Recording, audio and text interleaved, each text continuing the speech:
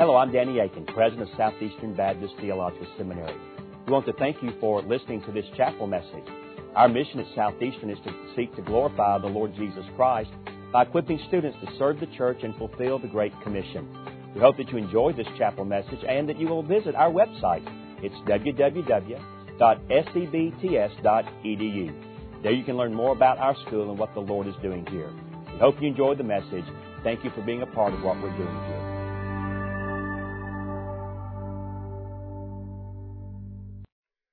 Well, good morning again. Great to see so many colleagues in the room, faculty members. I understand, as the president calls, a good murderous row of folks in the space. It is wonderful to be here yet again. I was telling Dr. Aiken that I think I slept more last night than I had 2 nights previous combined, which is a good thing because as soon as I arrive, the first person I will see from my family is my son when I pick him up this afternoon. And once that begins, as you can imagine, everything begins. So today I want to dovetail a little bit into more specifics as it relates to academics, into theological education. I've actually slightly tweaked the title. The title that you would see in your bulletin says The Gumbo Pot, Christian Community as a Complex Brew. And of course I still hold to that. However, I've reframed the title to read this: The Gumbo Pot, Theological Education as a Complex Brew. And I'll be saying a whole lot more on that subject. So if we could bring up, I started yesterday with the first 2 statements that you see there, or statement and a question. My faith is stronger today. I unpack that. You seem smart. Why are you a Christian? I unpack that.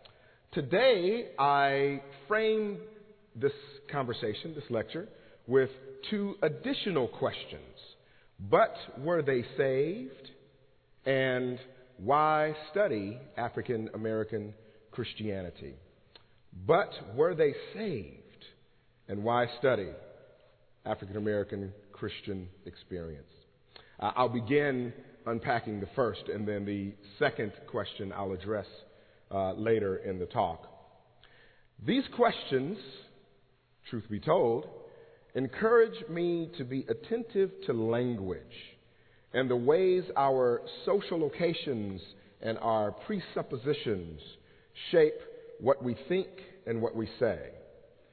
Let us consider again this first question. It came to me in 2004, and it's worth noting that each question came in kind of chronological order. The first statement in 1996, the second question in 1997, the third, but were they saved, in 2004, and then the last in 2009, and a different variation in 2011. So in 2004, when I was an eager first-year PhD student at Rice University, this question was aimed at me. During the first week of classes, I was at that time an adjunct professor at the College of Biblical Studies in Houston. For those of you who know it or don't know it, the College of Biblical Studies is a smaller Bible college that was initiated some years ago to address the needs of African American clergy in that community who would not have normally had the opportunity to attend such prestigious institutions of higher learning like Southeastern Baptist Seminary or Dallas Theological Seminary. They are connected at this point with Dallas Theological Seminary in very substantive ways and have grown in part due to that connection. I was a fresh graduate from Dallas Theological Seminary and thus, of course, acceptable to teach at the College of Biblical Studies.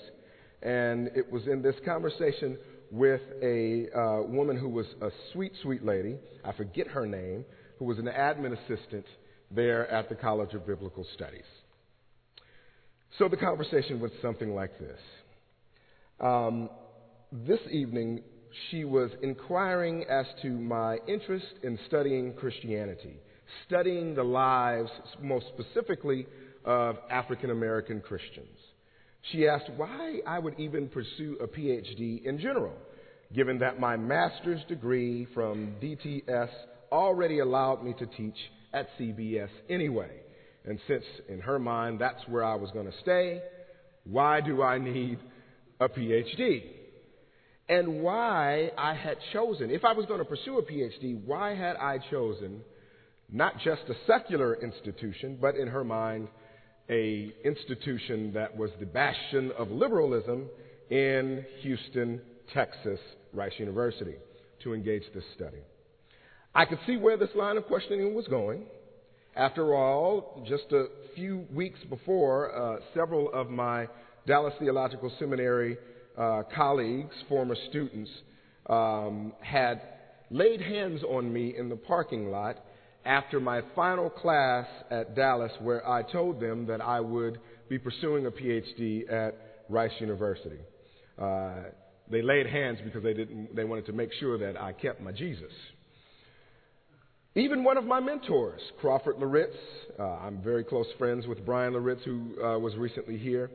We brought Crawford that first year while I was an adjunct at CBS, College of Biblical Studies, to come give a lecture and preach.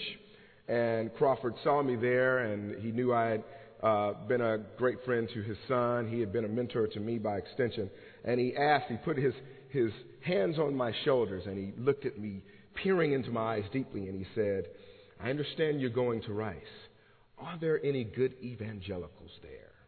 And I said, I don't know, sir, but I'll find out. This well-meaning sister in Christ, was not only concerned about the maintenance of my salvation, she was also concerned about what I studied. She saw perhaps little value in a study as I laid it out, a deep critical engagement with African American experience and history in this country around the issue of conversion to Christianity. These issues, these questions, merely formed the backdrop to the question that she asks above. But were they saved? Disclosed something more. This question disclosed to me something more. I laid out all of the exciting avenues and vistas that this course of study would take.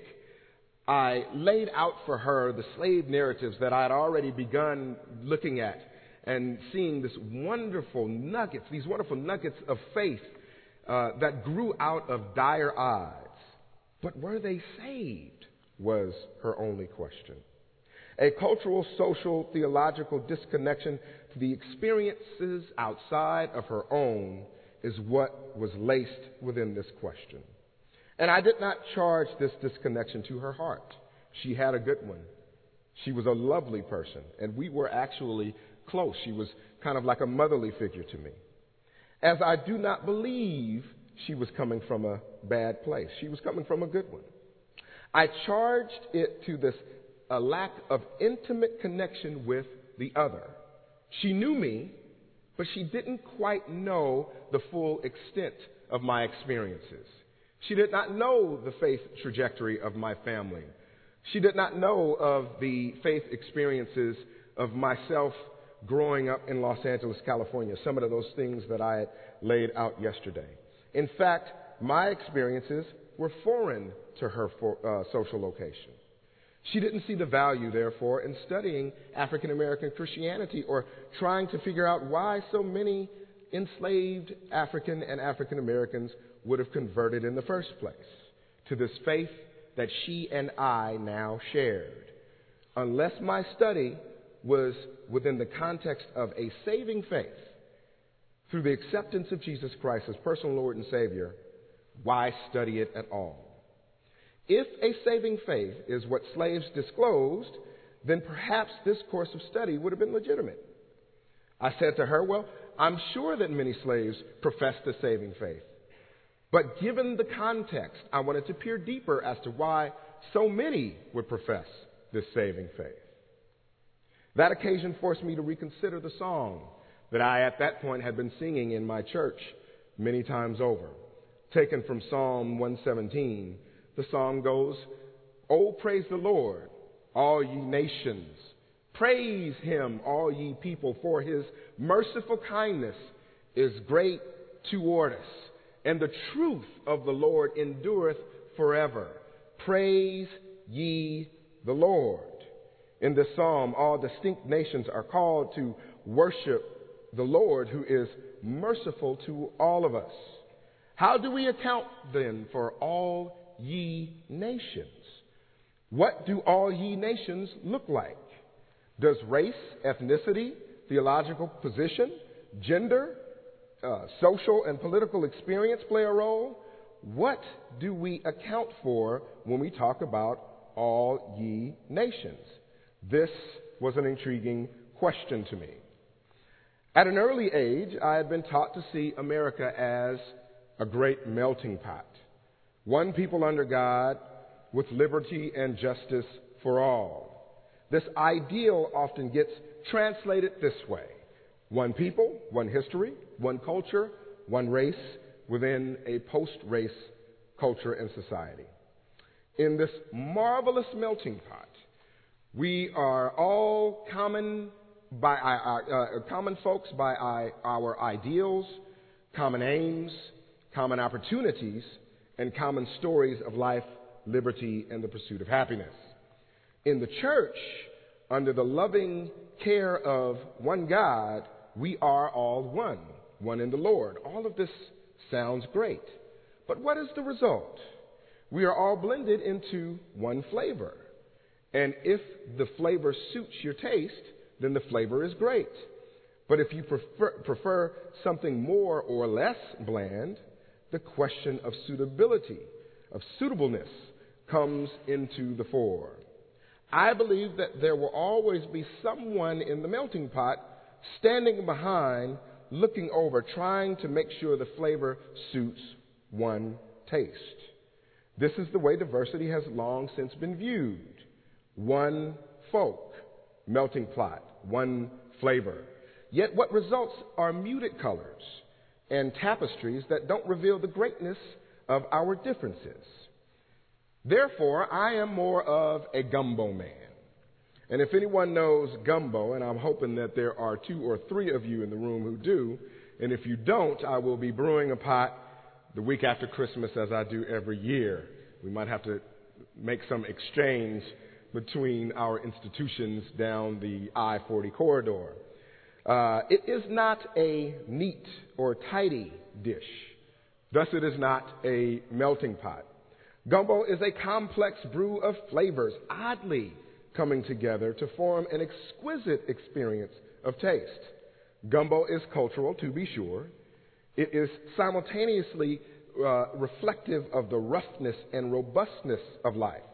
It exhibits colorful expressions of a given community. Gumbo binds the community and is tied to a general posture of fellowship and cooperation. You just can't make a pot of gumbo without sharing it with a whole lot of folks. Through the sharing of personal stories and other stories of faith and lament, through the sharing of this fellowship, these stories are transferred. Traditions are uncovered. New traditions are created. Ideas are swapped. Songs are sung. Bonds are formed. And connections of the heart and spirit are forged. I will come back to that to give an example. But what does this have to do with diversity? Let me begin by relaying an experience that started at my previous institution. This is going back to the 4th statement or question. Why should we study African American Christianity? I was asked this question by a student. And, of course, the question went something to the effect of not just why should we study it, but in this day and age, what do we gain from kind of an African American-centered anything, whether it be history or theology or Christian history or anything for that matter? Such a line of questioning would later surface by another student concerned about one of my courses that she incorrectly labeled as a class on black theology. It was actually a class on, it was a social study of the church and the church's impact in culture and society. I had chosen one book by a black theologian, and she said, this is a class on black theology. Now, she questioned me and wondered how this book, and by extension this class, would help her in her own ministry contexts.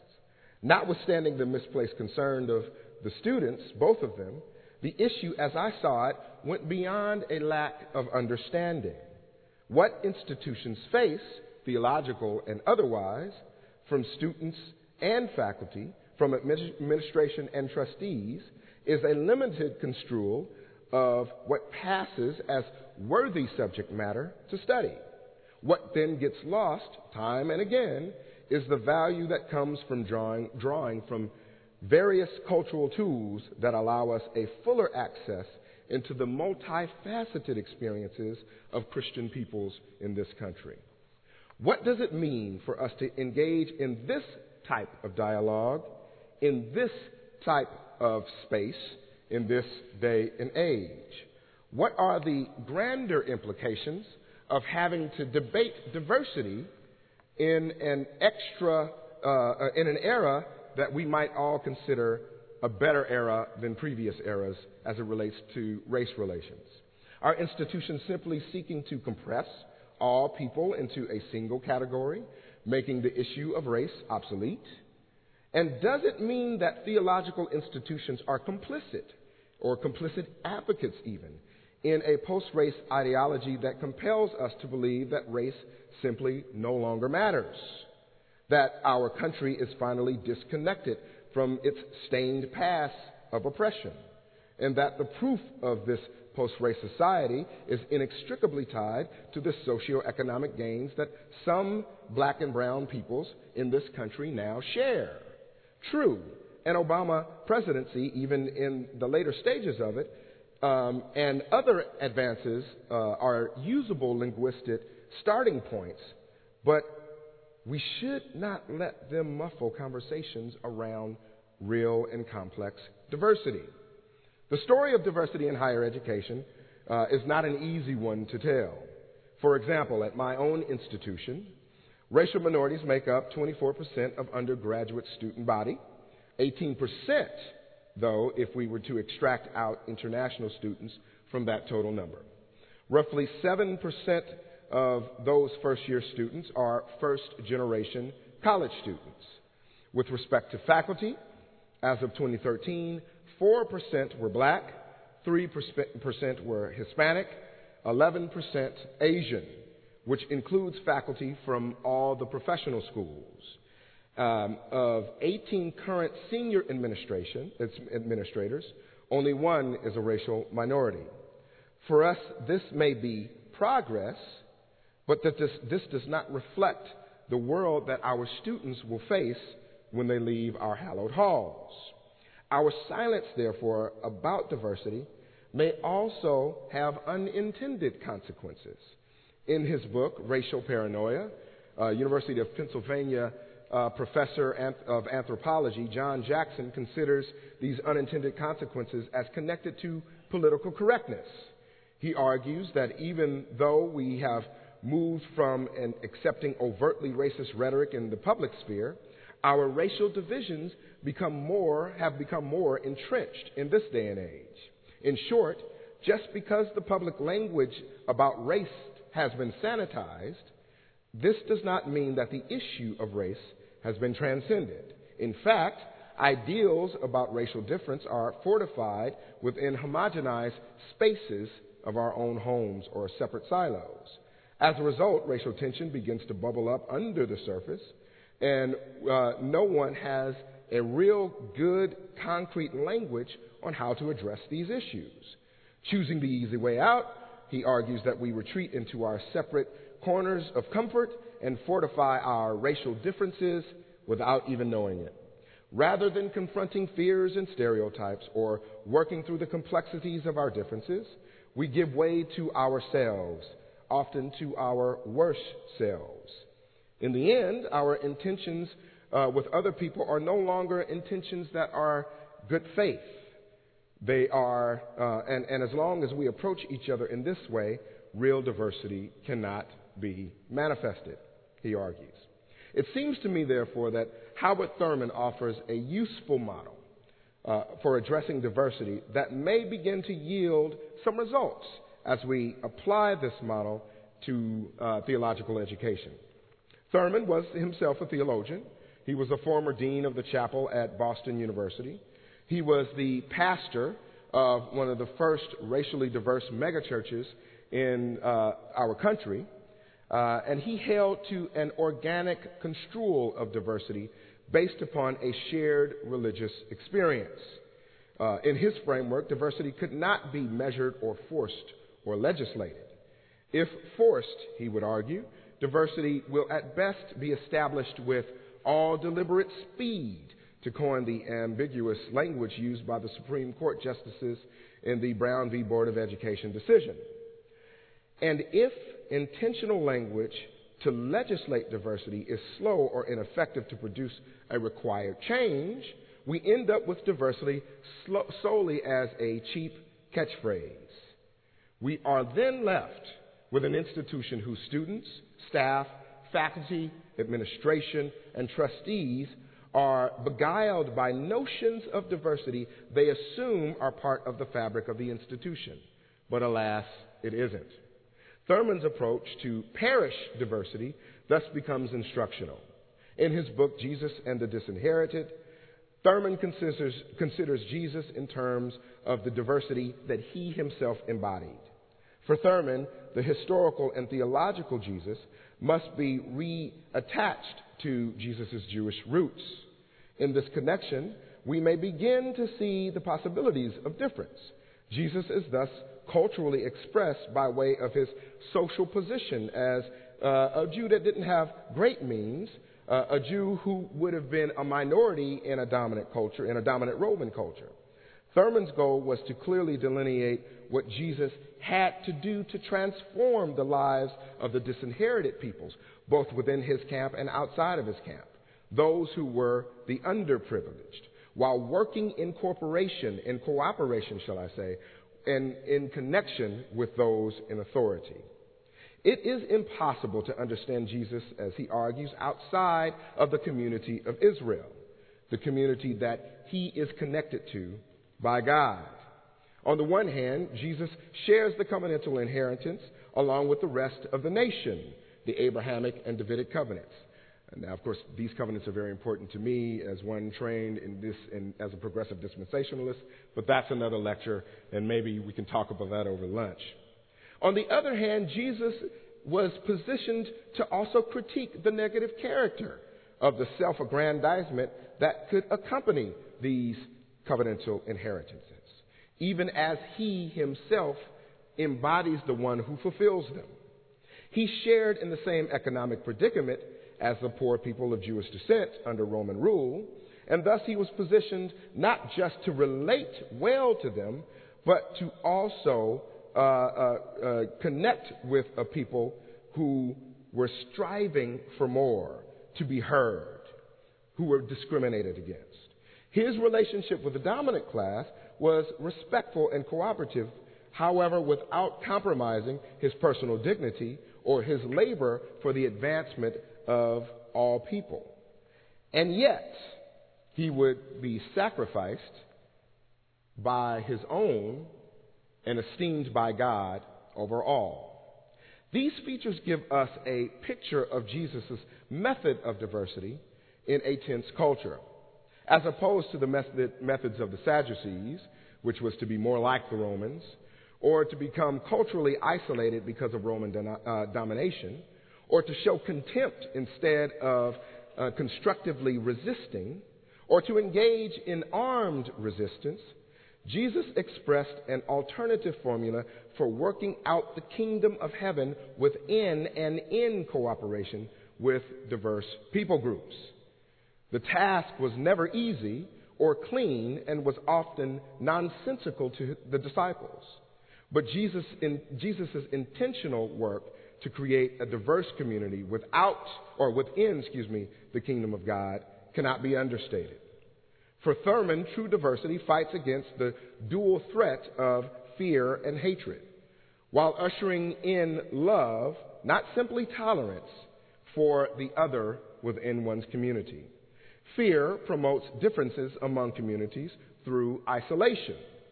And in doing this, each community remains locked in their own respective cultural and social boxes, blind to the value that comes with complexity.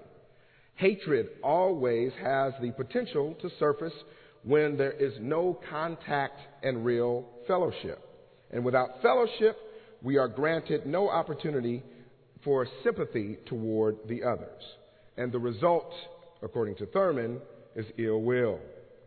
Thurman therefore holds that through Jesus' love, and how it steps on the scene in a dominant culture, not a romanticized idea of love, but rather a moral obligation, is the path toward true diversity and inclusion. Central to love's ability to impact the academy and communities is its mandate for selflessness. In fact, according to Thurman, one must not love his or her enemy per se. One must take the initial step in love to attack another person's status as the enemy altogether. Without regard to previous pain inflicted, we are to approach one another as kinsmen, leaving to work through the things that we have created out of tension, allowing love to come in that space, into that ferment, and change those tensions altogether. The key here is Thurman advances a way of thinking about diversity without a denial of the painful experiences that bring complex groups together. This is an acknowledgement of diversity as being messy business. It can even be uncomfortable. But in nature, while it is uncommon, it is through Christ that we can find it. The desire for complex diversity, therefore, cannot solely be forced or legislated. It must be experienced and lived. We might say that it must spread as a contagion would spread, from student to student, faculty member to faculty member. This vision must be enacted in the meetings held by administration and trustees, or even lauded at the Thanksgiving tables at the students when they go home to be with their families.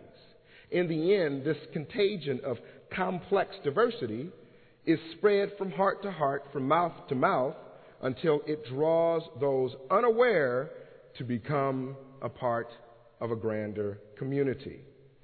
I am articulating, therefore, a spicing up of the flavor of theological education. So I'd like to return to this metaphor of gumbo, if I may. From prep to consumption, the gumbo pot demonstrates the wonders of diversity in theological education. At first glance, the diversity of Jesus seemed to promote among his people an unsightly vision of diversity, bringing together all these strange folks. It called for the convergence of different ethnicities, perspectives, cultures, and innermost desires. One cannot help but find a similar situation happening in the gumbo pot. Consider its components. I make gumbo every year, so I'll lay out some of those right now for those who are unaware. First, good gumbo takes at least 2 days to prepare. It is hard work. That's why every year my wife says, I will never make gumbo in my life. I don't even want to be around you. When you start it, you get tense, and it takes you too long to do it. One must first create the stock, and this is why it takes 2 days, at least when I make it, because I'm giving away some secrets here, and I know this is going to be streaming, but oh well. The day before, I take the carcass of the Thanksgiving turkey, which I have frozen since Thanksgiving Day. And I get those bones and all that good gristle and cartilage, and I boil that with a bunch of spices to construct the stock.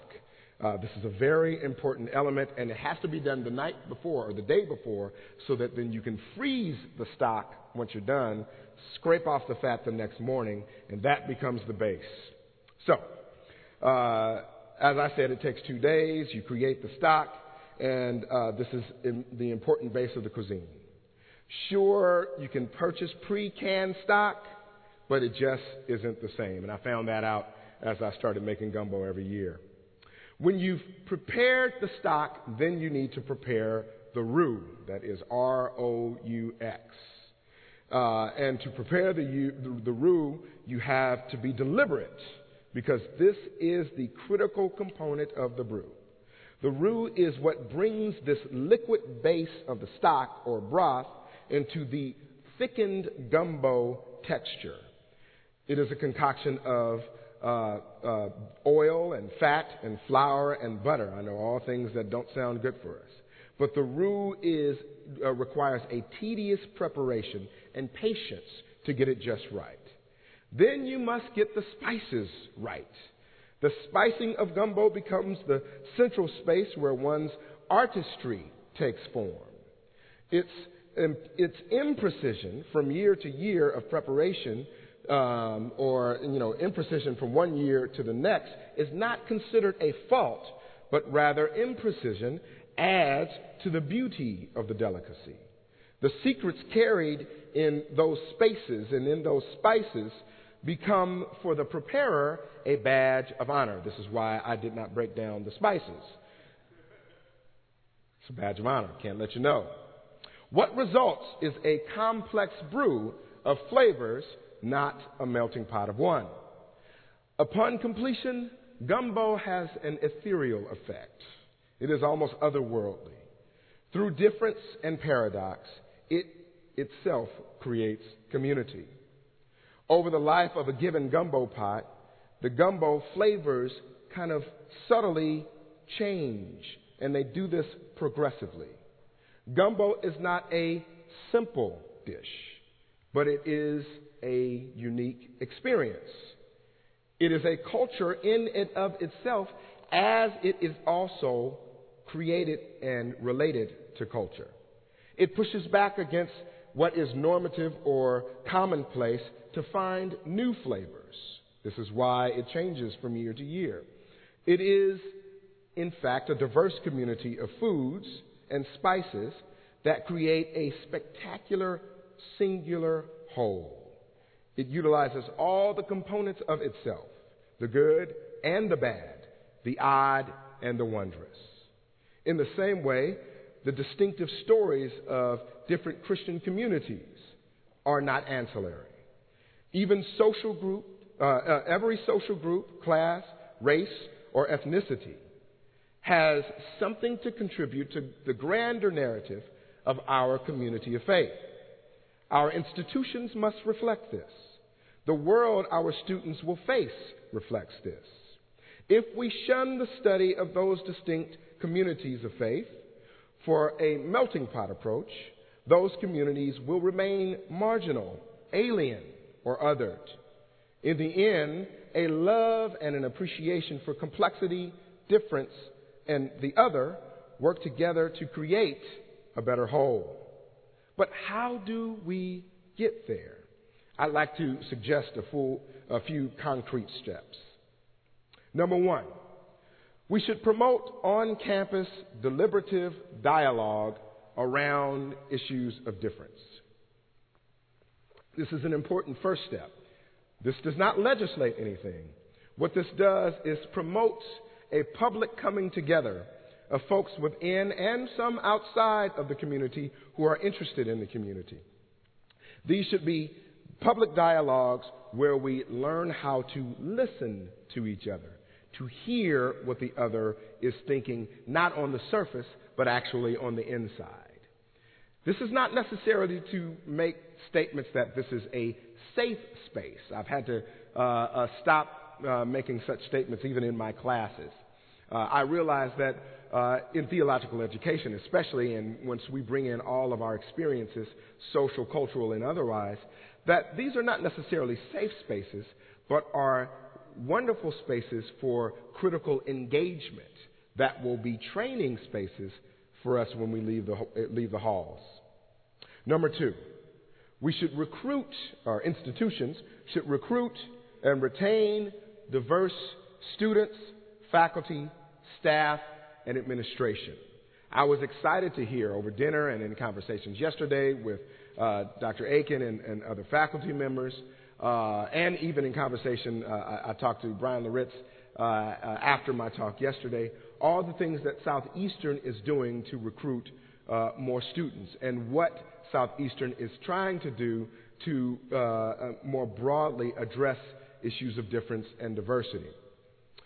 Inclusion takes root with the presence of different folks, different individuals who bring different backgrounds, life experiences, and perspectives to the community. As I tell my students, this is not touchy-feely stuff. This is preparation for real-world experiences in a world that is influenced by many, many things.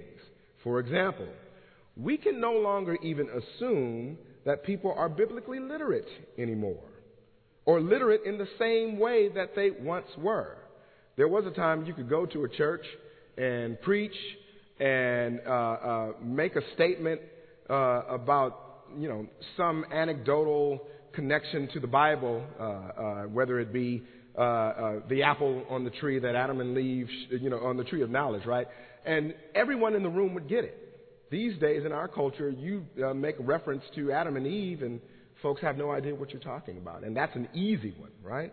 So we cannot assume that when folks come into our theological institutions, they are as biblically literate as they once were. Number 3, address and make changes in structural inequity. This includes a rethinking of old policies and structures that facilitate fragmentation in our institutions. Changes in structure must accompany changes in attitudes for our institutions to be truly inclusive climates where each individual student, administration, faculty, and staff can flourish. This is what begins to help those from underrepresented backgrounds to have more of a fruitful experience at our institutions and allows them a space to disclose fully who they are, knowing that they would be at least respected and listened to. Lastly, strengthen preparation for global citizenship. Inclusive attitudes and skills must be formally taught in our classrooms in order to shore up a diverse and inclusive community. It can't just be, and this is some of the conversations we've been promoting at Wake Forest. I'm on a couple of working groups and committees addressing issues of difference at our institution. It can't just be the professor or professors of color to address these issues. This needs to be, like I described as in terms of a contagion, this needs to be shared amongst all faculty and teachers and instructors on campus. This must therefore happen on some level at the curricular stage.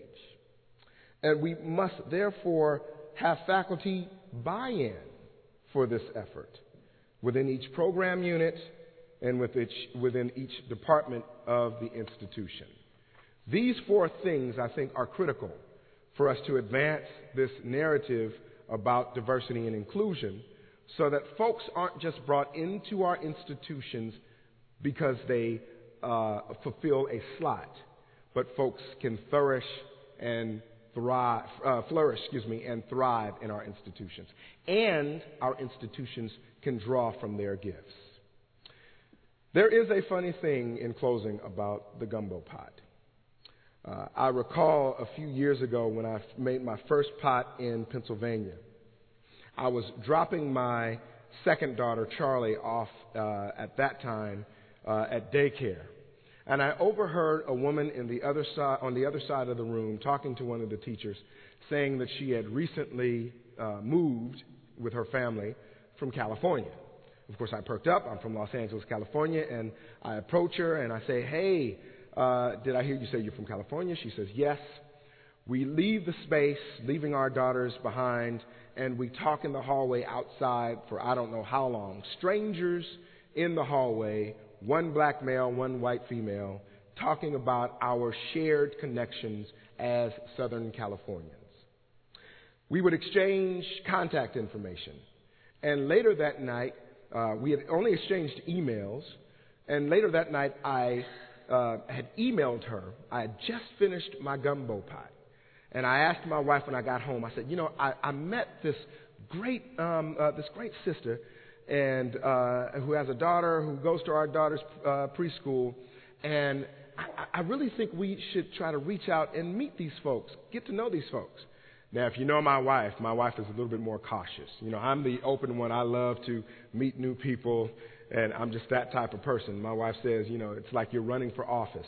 You like to kiss the babies and meet everybody. That's how I am. My wife is not that way. And out of respect, I know this is being videoed, I'll stop there. But she did say that day what she says often. She says, how do we know these people aren't crazy? We don't know who these people are. I don't know if I want to meet these folks. I said, no. I really think these are some good folks for us to meet. So she says, all right, fine. Contact them if you want. I don't know if I'll meet them the initial time. I'll let you have a conversation with the family one more time before I decide if I want to bring myself and my children around these people. So I make contact. I send her an email. She responds right back the same day. And I said, you know, we should get our families together. I think it would be great to reminisce about old times of being in and from California. She says, absolutely. I'd love for my husband and I and our daughter to meet your family. I said, well, you know what? I've just brewed a pot of gumbo. And I kind of stopped it there. And she responded and said, wow, that sounds interesting, but I don't know what gumbo is. I said, all the better.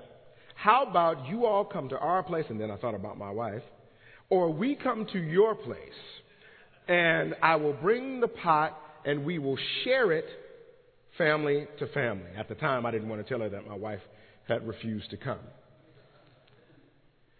And so we did. I entered their home with this big pot. They pulled out bowls. By that time, her husband had looked online to see what gumbo was. And he said, I'm very excited about exchanging this dish. What did the gumbo pot do? It made our community larger and more robust. It introduced us as a group of people to new ideas. That night I would stay at their home by myself, and then the next day I would bring the family over. But that first night I was there with people I had never met except for a brief conversation a couple days before. I would stay over there over 2 hours just talking about shared ideals, shared values, religion, faith, race. We would expand our cultural and social circles in that space that was new to both families. We were both new to Pennsylvania. We've both since moved, our family here, their family actually back to California. And so we've expanded our territories, culturally and geographically. We have created new friendships that are now enduring friendships. They are, in fact, like family to us. And in the end, if we bring up the image again of my book cover, the artist of my cover, if it's up there, is the husband who that day I shared gumbo with. Von and Jen Sumner are some of the most wonderful people we would meet in Pennsylvania and some of the most dear friends we have. And they are lily white. You know, it's one thing to say, oh, I've got white friends. It's a whole other thing to know people on the human level. This is what the gumbo pot did. So, what am I offering? What I'm offering this morning is a way for us to really think through how we embrace the others. A way not only for us to engage what we don't know, even though we might ask questions like, why is it even worth it to study this? But also, when those questions come, a way to respond in an affirming fashion so that we might see the value of difference. No, a melting pot is not inherently a bad thing. I just prefer the flavors, the distinctiveness, and the complexity that comes with the gumbo pot. Because were it not for the gumbo pot, I would not have some enduring friendships, both on the right and on the left, that catapult me to where I am today. Thank you for your kind attention this morning. Thank you again for listening to this chapel message from Southeastern Baptist Theological Seminary. If you are thinking about theological education on the undergraduate or graduate level, including doctoral studies, we hope that you consider us. If you also find these chapel messages encouraging and a blessing to your walk with Christ, we hope that you will consider financially supporting Southeastern. Our graduates are literally serving the kingdom across this globe, working to carry the gospel of Jesus Christ to a lost and dying world. Your gifts will help to train more, and they will serve as a worthwhile investment in God's kingdom. You can find more information about attending Southeastern or supporting us financially at www.sebts.edu. We covet your prayers and trust that God will bless every good work you do for His glory. Thank you for joining us in our chapel services.